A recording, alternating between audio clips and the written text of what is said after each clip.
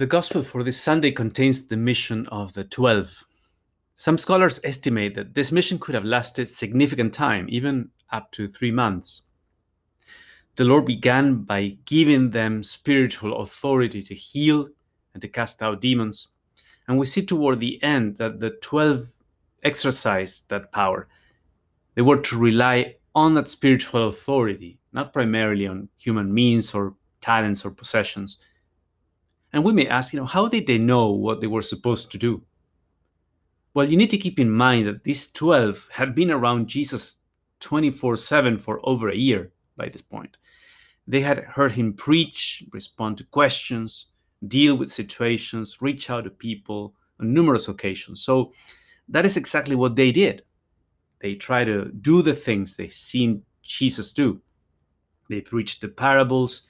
They prayed over people the way Jesus did. They healed the sick. They cast out demons and so on. What we see in today's gospel is a case of good delegation and how important that is for the formation of disciples. Jesus had them shadow him for a long time, but at a certain point, he sent them on their own. Yes, he gave them detailed instructions, but then they had to do it on their own. And upon their return, he would gather them to evaluate how it all went. And that delegation and good formation was essential because these 12 would become the pillars of the church.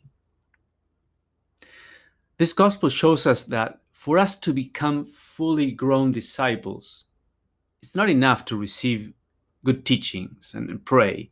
We also need to be sent and dare step out. We need to share our faith and we need to practice works of mercy. I remember that at the beginning of my faith journey, I wanted to become more solid in my faith. And I thought it was primarily by finding good articles and books that I would attain that. True, but I never learned my faith so well as when I was asked to teach it to others. I also wanted to grow in the path of conversion, and I thought that prayer and daily examination were the key. True, but my capacity to love grew exponentially, really, when I began visiting the sick in the hospital. So as you meditate on this gospel, you may reflect on these questions. Have you had the experience of growing as a disciple precisely when being sent to others? How can you relate that experience to what takes place in this gospel? How is Jesus calling you to give of yourself in your current situation?